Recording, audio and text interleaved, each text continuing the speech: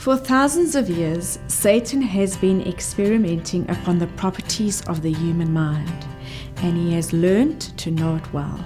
By his subtle workings in these last days, he is linking the human mind with his own, imbuing it with his thoughts.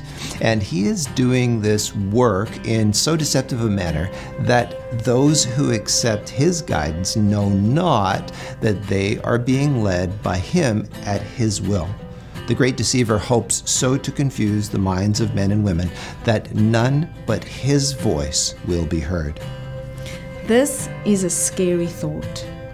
Satan is a liar, and he is priming people's minds towards his thoughts.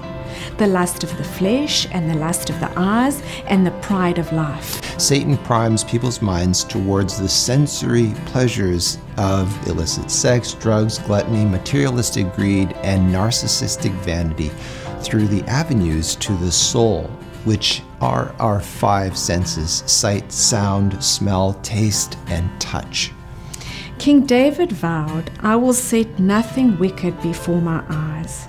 He knew that what he looked at would affect his eternal salvation, because by beholding you become changed. When you look at Jesus, you become like Jesus. And when you listen to Satan, you become like Satan. So what are the thoughts of Satan? 2 words: rebellion and selfishness. Satan is the father of lies, which means that he is in rebellion against the truth. There are 3 definitions of truth in the Bible. Number 1, Jesus is the truth. Jesus said, "I am the way, the truth, and the life." Number 2, God's word, the Bible, is the truth. Jesus prayed, "Sanctify them by your truth. Your word is truth." And number 3, God's law, or the 10 Commandments, is the truth.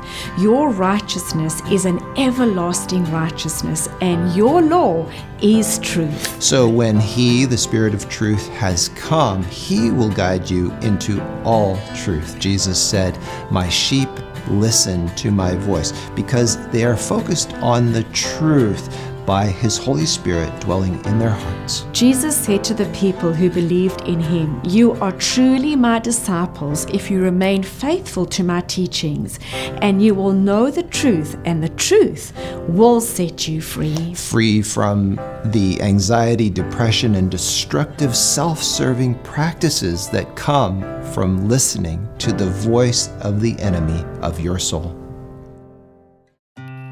Thank you for listening today. If you would like to watch a video of this podcast, please visit iiw.ca, or you can go to our IIW Canada YouTube channel and click on the Videos tab. Once again, thank you so much for listening.